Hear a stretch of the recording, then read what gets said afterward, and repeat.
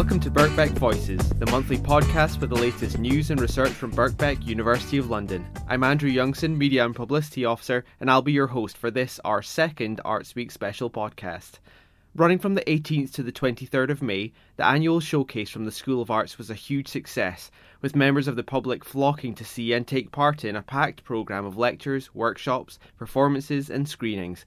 Birkbeck Voices made it along to 43 Gordon Square to experience the buzz of Arts Week. And here for you, we've pulled together some snippets of the people we spoke to, starting with Dr. Jacqueline Riding, Birkbeck alumna and historical consultant on Mike Leigh's highly acclaimed movie, Mr. Turner. This is followed by some reaction from participants at the Visual Artists Today Symposium, and we'll wrap up with a few words from Dr. Rosie Cox, who spoke at the Gendering Austerity Symposium. Enjoy! Stepping onto a film set brimming with A-list stars and a bustling production crew must be a daunting experience, especially if you're there to make sure everyone gets their facts straight. But that's precisely the task that historical consultant Dr. Jacqueline Riding is handed each time she works in the movie industry. During Arts Week, the art historian, advisor, author, and of course very talented Birkbeck alumna, shared her experiences of working on Mike Leigh's award-winning film, Mr. Turner. Before the event at Birkbeck Cinema on Thursday the 21st of May, Dr. Riding talked to me about her work on the film and what she remembers of her time at Birkbeck. Okay, and welcome to Dr. Jacqueline Riding to the podcast. Thank you very much for coming along on what's going to be a busy afternoon for you. Thank you for having me. So, just to jump straight in, what can you tell me about your part in the production, Mr. Turner? What did you do? Officially, I was brought in as the person who did research.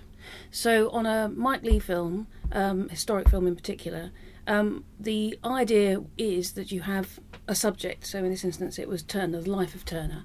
And then Mike will advertise in this instance for a person to do research, to research with him to start off with, to start reading around the subject and get some ideas on subject and focus and character, or indeed, on a very simple basis, which part of J.M.W. Turner's reasonably long life we're actually going to focus on, etc.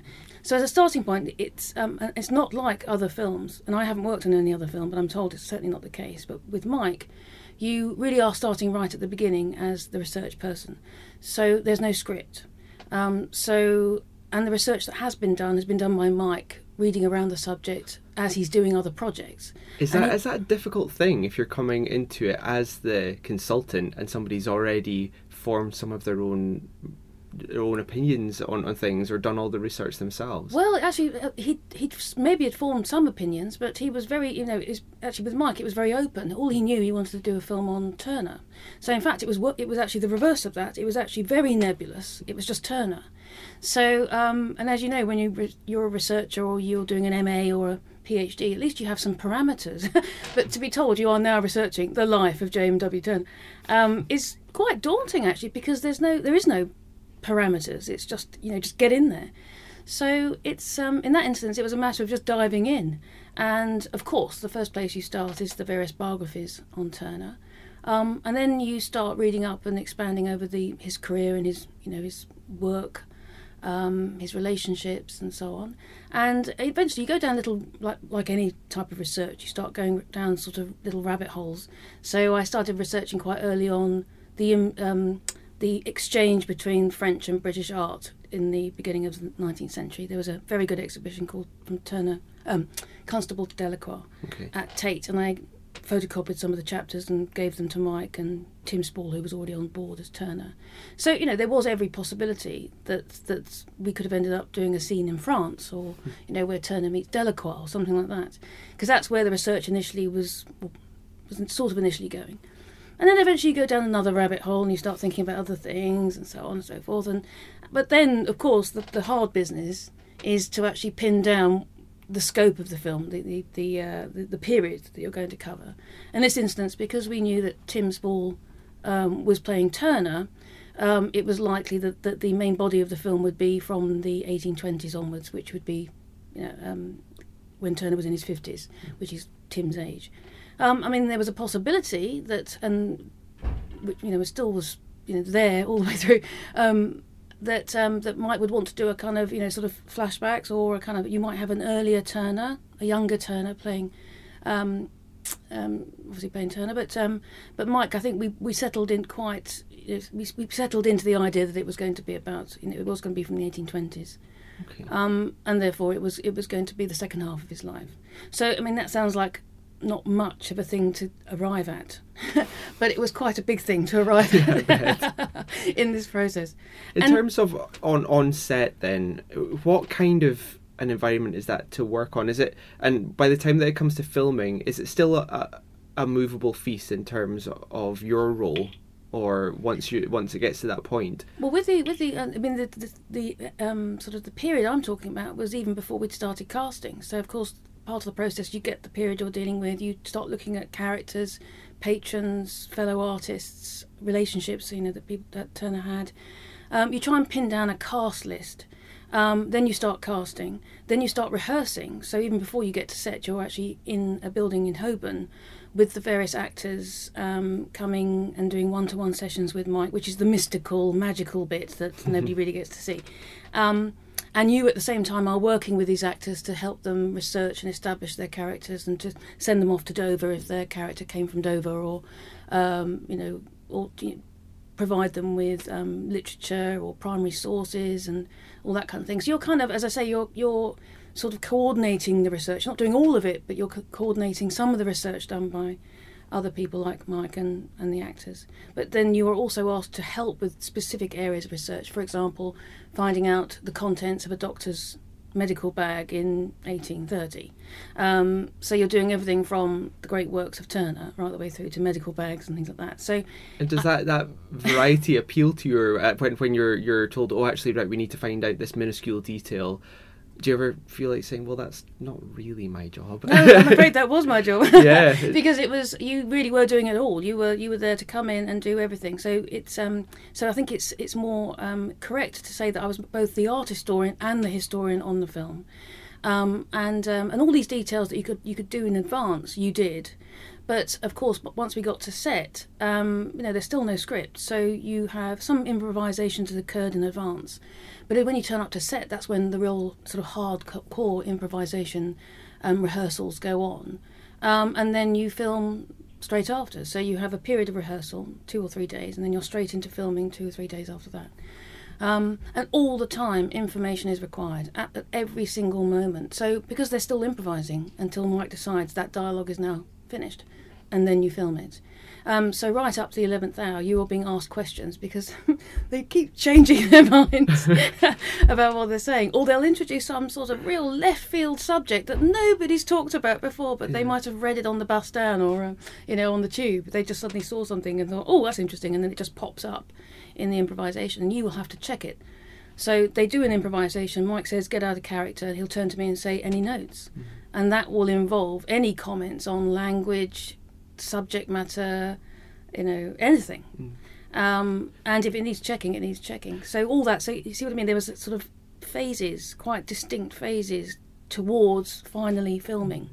And with any piece like this, where does historical fact need to finish and interpretation leave off, or what's the interplay there when you can't know everything that was said by a person in history itself can't absolutely know. And the one thing that you really realise, if anyone out there describes themselves as an expert, they are talking rubbish. They specialise. They can't be an expert on a period. They just can't. The minute you start working on a film like this and you're animating history in this way to the finest detail as to how someone in this period who's an artist walks across the room, picks up a brush and starts painting, for example, and then writes a letter or hails a cab, or once you start looking into those sorts of details, you very quickly realise there's no such thing as a period expert. You're just not. You are constantly learning on this sort of thing. So I was amazed at what I didn't know as we were going through. I kept thinking, I thought I knew this period, but you just sort of don't. And actually, I don't even know the period I'm living in to this detail. Yeah. So it shouldn't come as a surprise, but it kind of does because we don't have to animate history in this way. We don't have to make it 3-dimensional. You don't have to think through this stuff on this level, on these so many different levels. You could blithely go through life describing yourself as an expert, and I'm sorry, it's just not. we're sitting here at the top floor of the School of Arts right now, just before you go in to actually deliver your event. You were saying that you studied here from 92 to 94? Yes, I think that's right. Mm-hmm. What do you remember of your time there, and how is it to be back? Oh no, it's great. I've been back a few times, but I haven't been back recently, and it has transformed. It's like arriving in a spaceship, from what the dear old Birkbeck I knew and loved. But when I did my MA in art history, my first degree was actually history. I studied a bit of art history as a secondary subject at University at Leicester, but I hadn't quite appreciated what it meant to do a master's degree in art history until I got to Birkbeck. And on our first day, and it was quite a rigorous, it should be a rigorous sort of interview process and selection process. So I was really pleased with myself when I arrived. And then our first day, I think it was Peter Draper, said, if you think this is going to be easy, think again, it's going to be tough. So we thought, right, okay. And it was tough, but it was tough and fun. And because certainly at that point, the majority of the students were maturer students. They weren't straight from their BAs gone straight to MA. Most of them were working. So there was a real camaraderie amongst the group, because you had a full-time job and then you spent your evenings at Birkbeck doing lectures. And my special subject, which was 18th century British art and architecture with Will Vaughan, who I've just bumped into in the reception, that was Friday evening. I mean, that was murder. You spent a week at work and then you had to go to your lecture on a Friday evening. But because Will was there, and he's such an angel, we called him Zeus for obvious reason. It was really nice. And then you would go to the pub afterwards and have a chat. So it was like it was really a social as well as an intellectual thing. But because I hadn't immersed in certainly not the type of art history that was being taught at Birkbeck, it was quite a shock, and you really had to sort of get up to speed, with the gaze, which was all the rage then. And and I really enjoyed it. I was frightened to death, frightened of doing any seminars or any sort of exposing how ignorant I was about what was going on. But by the time you popped out after 2 years, you felt you'd done some really rigorous study, and I couldn't have done it. I couldn't have done my masters at all if it hadn't been for Birkbeck, because there just weren't part-time MAs in London. Sure. And I started off working at Tate's when I came to Birkbeck, and then I moved to be assistant curator of the Palace of Westminster. And I'd never have turned down those jobs in order to do a master's degree. But the great thing about Birkbeck is that you could do both, but it was hard work. Yeah. What do you think events like the one you're involved in today, what value do they have? Where do they belong within the umbrella of what we're trying to do here at the School of Arts? Or maybe what value do they have to people outside coming in? Well, I think on one level, from an art history point of view, from my point of view, as an art historian, that it indicates the very unusual places that art historians can end up. That it's not, if you do an MA in art history, you're not restricting yourself to an academic life or a curatorial life, although they're the obvious places to go. There are other things you can do, and as a freelancer in particular, there's a range of things. I mean, getting the work is not easy, but there is a range of things you can do. And I'm lucky enough, having gone freelance in 2004, I think I've got to a happy situation where I'm a full-time historian, an art historian, whether writing for catalogues or books or film, or because I have a kind of mixed economy of stuff. It means that it takes a while to bed in and get that kind of range, but once you've got it, it is an amazing way to earn a living, and the variety is extraordinary. So I think on the basic level, it shows where art history can take you. On another level, I really think Birkbeck, I'm not sure how much Birkbeck is doing this, but this form is great for showing off the alumnus, the alumni. I'm an alumna, aren't I? Yes, you are. Congratulations. Great. It's a great way of showing off the alumni of Birkbeck because they're everywhere. And it's a great way of celebrating, again, what you can do with art history, but broadly speaking with the School of Arts and so on. And actually with this event, it shows a crossover between what could be seen as two disciplines, which is the film and art history, and indeed history as well. You could throw that into the pot. So it's so you can see those lovely crossovers between those what are seen to be separate disciplines. You touched on there, it's taken a while, and it's very important to have a diverse portfolio in terms of what you can be doing to make sure that it all comes together to create a full-time career. Well, it has its ups and downs. Sometimes it's part-time, sometimes it's no time, and sometimes it's more than full-time. As any freelance existence. Exactly. Moving forward, would you like to do more movie? Would you like to keep a diverse range? What's the plans for the future for you? Well, if I can continue doing this sort of with the diverse portfolio, I'd be a very pleased person. I mean, at the moment, it's reasonably diverse. I've got I've just finished a first draft on a book on the 1745 Jacobite Rebellion for Bloomsbury. So that's a trade book, my first big trade book. In the autumn, I've started doing a bit of work, but in the autumn I start work on Mike's next film, which is on Peterloo, the Peterloo Massacre. So that's less art history and more history.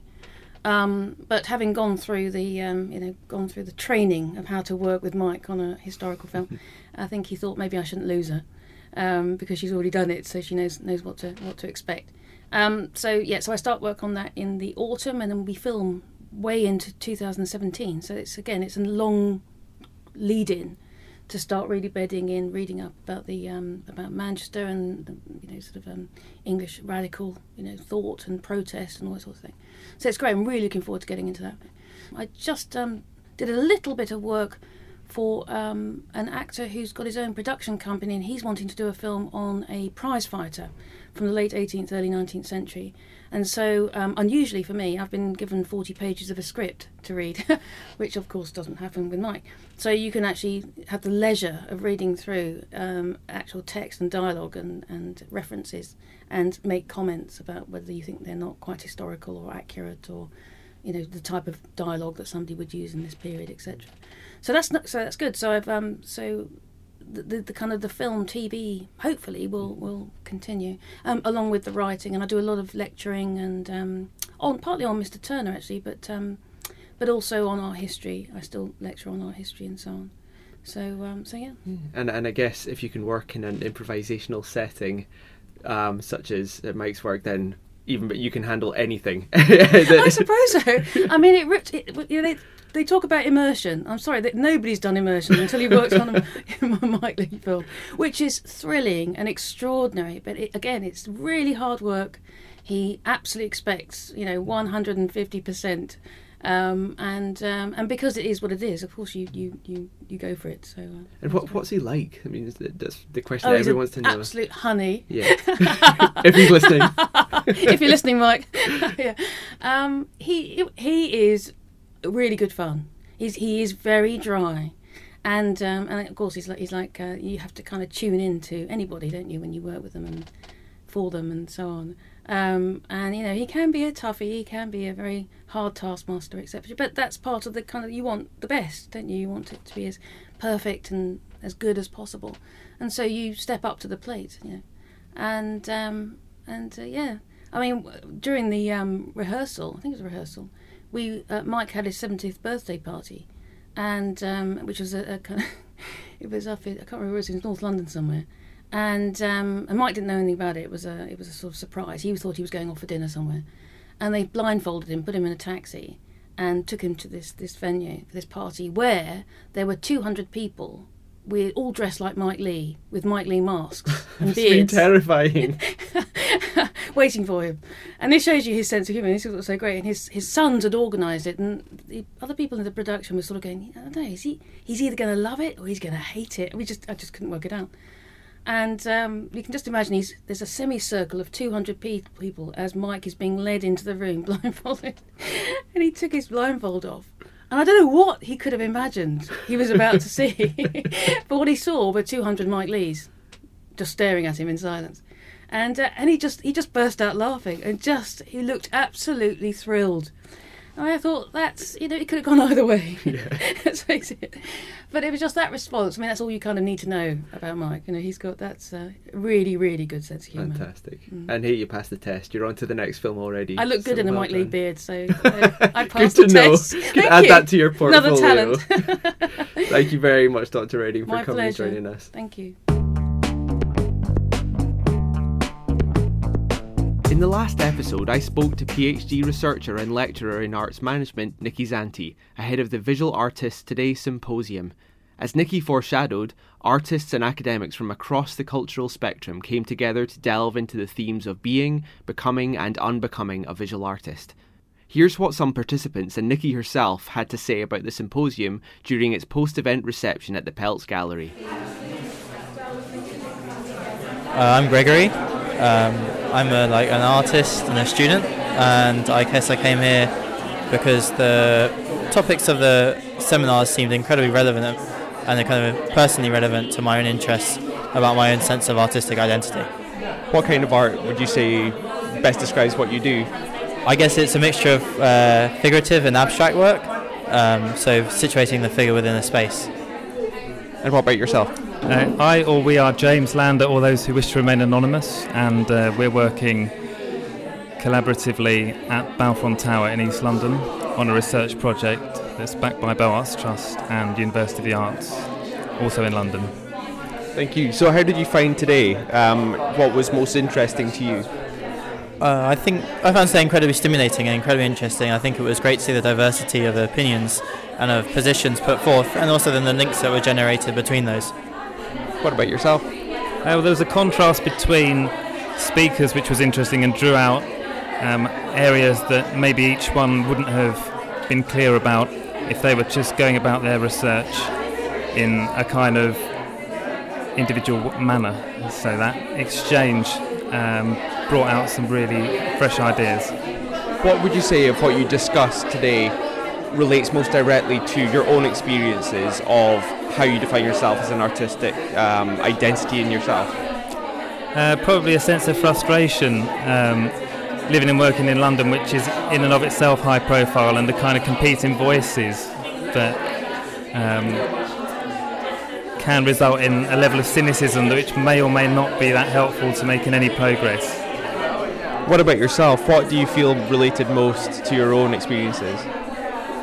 I think a lot of the discussion on concepts and popular opinions about what it is to be an artist, and how kind of exclusive being an artist is conceived to be. The idea that if you're an artist, you can't be anything else, and likewise, if you're not an artist, then you can't be creative in that way. Looking to the future, doing some forecasting, where do you think we're going, at least in the UK, in terms of the artist's identity? What are going to be some of the biggest issues coming forward, do you think? In my opinion, I think there's an increasing trend not against creativity, but diminishing it as part of curriculums in education, and how creativity is perceived as, I guess, what's the word? It's very difficult to measure, so it's not popular on exams.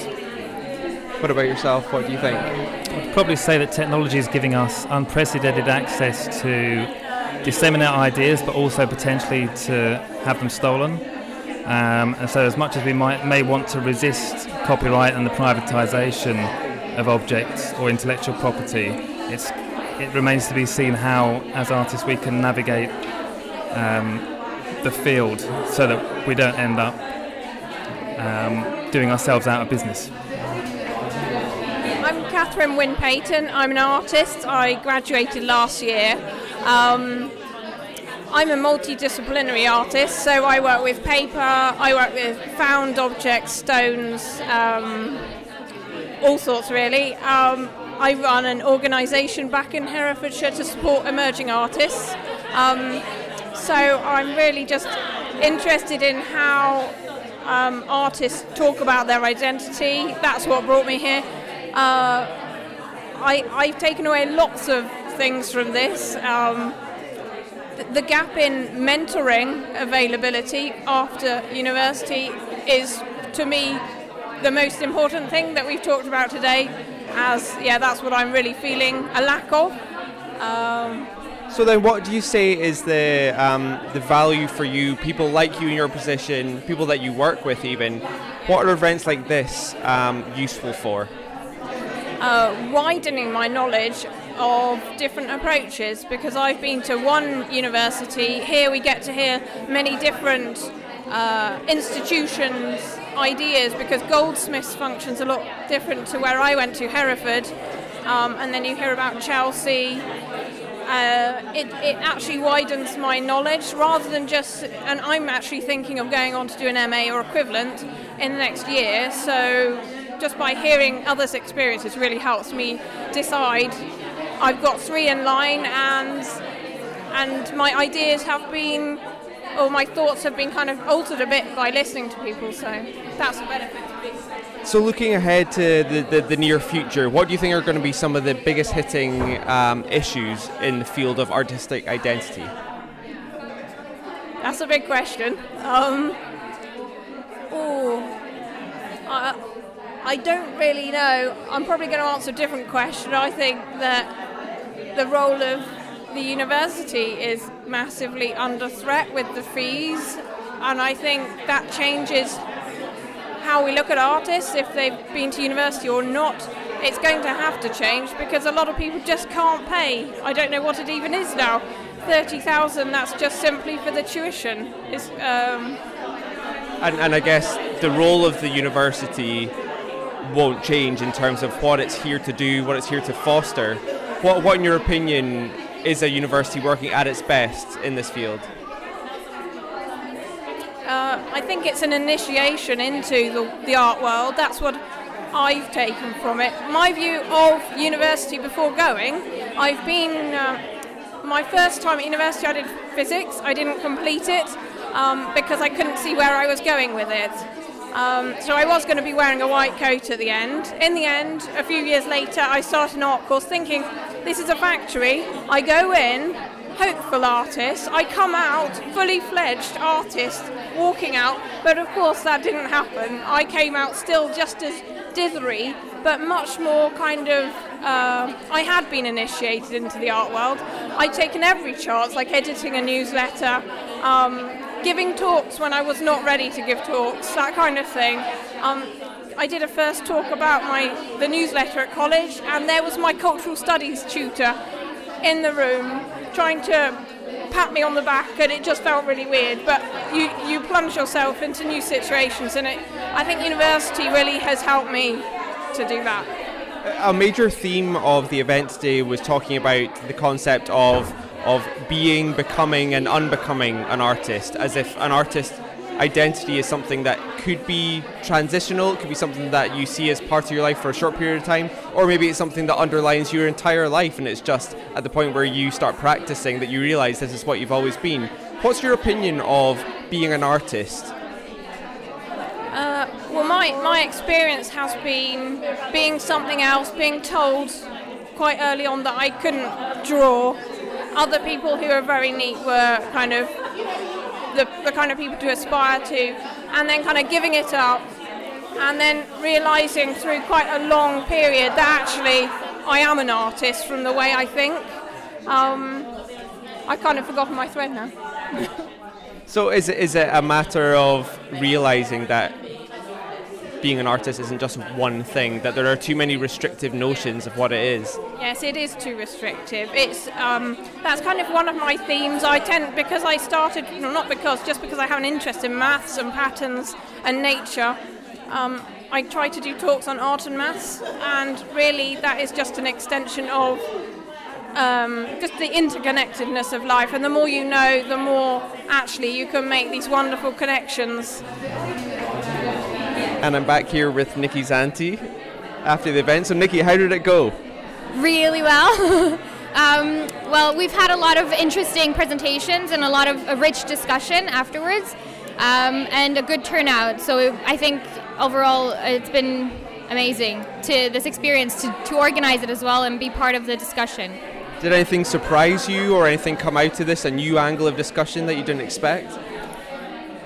There were some varied perspectives on what it means to be an artist, and a lot of artists that were actually presenting have diverse understandings about their practices, and what came out, I think, was actually I don't know if we can talk about a singular notion of the artistic identity because of how diverse people understand it. and experience it. So I think there's more questions than what we started with, which is what we wanted initially. So it's been good. And we're surrounded by people here who hail from all sorts of different directions. Do you get a feel of who you had here and the cross-section that you did have? Yeah, we had a lot of arts practitioners, and a lot of our speakers were arts practitioners, but we also have had academics or academics on partial, fractional posts, which fluctuated between being in academia and being an artist. And that was an interesting connection as well, like how they manage their art practice between these two kind of fields. We've also had researchers doing research in the field, arts historians from the school as well, from Birkbeck as well. I think, and we've had actually some educators and maths, and so it's been interesting, like, people. So then, lastly, moving forward, what will something spin out of this? Will there be something going ahead? What will there be? Well, we've been invited to edit a special issue of Dandelion, which is the postgraduate journal at Birkbeck. So we're doing a special issue on the artist identity. Sarah, Ruth, and I are co-editing, and we've invited participants from here to contribute to that. And we'll also be expanding our audiences to other people who might be interested in participating with, articles or short images. Yeah. It's an exciting time then. Yeah, it is. Yeah. Thank you very much. Thank you. The Gendering Austerity Half-Day Symposium at the Peltz Gallery on Wednesday the 20th of May explored the effects of the economic recession and recent unprecedented cuts to the public budget. From investigating coping and resistance mechanisms to showcasing artistic responses, the event was a fascinating exploration of austerity led by a panel of academics and artists. I caught up with Birkbeck's Dr. Rosie Cox, reader in Geography and Gender Studies, halfway through the afternoon's proceedings. So I'm here with Rosie Cox, halfway through the Gendering Austerity event. How's it all been going, first of all? God, it's been going really well. You can probably hear there's a lot of noisy people getting cups of tea and talking. Everybody's got so many questions. Everybody wants to talk to each other all the time. I think all the talks have been great. We've had lovely audience, lovely speakers. I think it's been fantastic. Fantastic. So, in a nutshell, what can you tell me about the main overarching theme of this event? Okay, well, I guess that the gendering austerity was part of it. But the thing that was really important to us was that we had this idea of bringing together artists and academics. So there were a team of us organising it, including Louise, who's in theatre studies. So she has a really different approach from, say, me, who's a social scientist. And so it was trying to think about how do we bring these different ways of understanding the world together. So we were thinking about gendering austerity, and particularly about the way that people perform coping. So for some of us, that's about literally what do people do on a daily basis to cope when they're on low incomes. But then, like with the talk that we've just had, looking at a theatre company doing a performance about coping, and just the ways in which we can understand people's lives coming at it from these different angles, but actually keeping this theme the same. So then, can you tell me a little bit about the part of today that you led on? You presented on your work on au pairs, is that right? What can you tell me about that? Okay, so I was in the first panel, which was a group of 3 social scientists all talking about research that we've been doing. And I was presenting on some research that I've just finished, which was an ESRC-funded project called Au Pairing After the Au Pair Scheme. So au pairs in Britain are really important. We think there's a growing number of them. And I was talking about the way that families in Britain, particularly in London, are increasingly taking on au pairs because when times are hard, it gets harder and harder to make the demands of family life and work meet. People working long hours, flexible hours, and the childcare doesn't really work with that. And then we've got people in other countries of Europe, and I was particularly talking about people in Spain, and they come to Britain as au pairs because they can't get work in Spain. So the austerity in Spain sends people to Britain as au pairs, and austerity and the financial crisis over here makes people hire au pairs so that they can work longer hours and earn more money. You're talking about the multidisciplinary approach here, making sure that you bring together, artists, practitioners, academics all into one room. What have you learned today from a peer, and how does that maybe inform how you go forward in your own work? I've learned absolutely loads. So I've learned just from being around other social scientists. That's always great. Looking at people who use a more theoretical approach, where I use a more empirical approach. But actually looking at the two artists we've just been listening to about the really thorough research that they do. There's no real difference in the way that they go about researching a piece, or like an artistic piece of work, than we as social scientists do in trying to find out something that we think of as academic truth. And it really raises very interesting questions about how we get to know things, how to work with people in an ethical manner, who we have responsibilities to, and how we communicate that work in ways which is actually useful and is responsible to the people that we're working with. It's really made me think hard about that element of what you could maybe do different, and how you might work with an artist on a social science project in order to do, in order to make something which is different from what either of you would do. Sure. And then just lastly, how does an event like this belong in Arts Week? And you've already talked about the value of it. So why was this one brought together, and how does it belong? Okay, so we came together through the Birkbeck Institute for Gender and Sexuality Studies. That's where we all met each other, because we're all people who work on gender and sexuality in some way, the people who are doing the organising. And then Louise, who's one of the organisers, is also involved in Arts Week. And she mentioned that what was going on in the programme events, and we were really excited by the idea of doing something which was much more deliberately thinking about working with artists and having that kind of artistic approach, but also about the different audiences that we might get through having something during Arts Week, something which wasn't just the same old academics talking to each other, but maybe a different group of people from outside who were going to bring different ideas to bear on the topic, and really just kind of trying to just sort of think beyond the kind of dry and dusty that I think some of us are a bit wedded to. I think it's really interesting that while Arts Week very much is the School of Arts, it highlights the connections that it has into the college at large and outside as well. Yeah, absolutely. I mean, for us, I'm not in the School of Arts, but this has just been fantastic. It's been a great opportunity.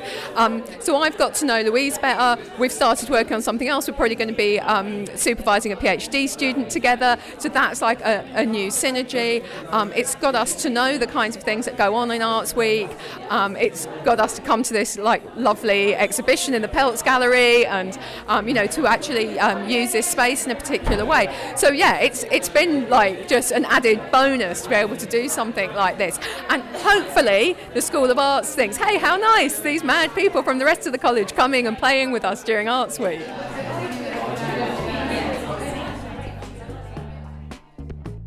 And that's it from our second Arts Week special of Birkbeck Voices. To keep up to speed with all the events going on at Birkbeck, visit www.bbk.ac.uk. Bye for now, and thanks for listening.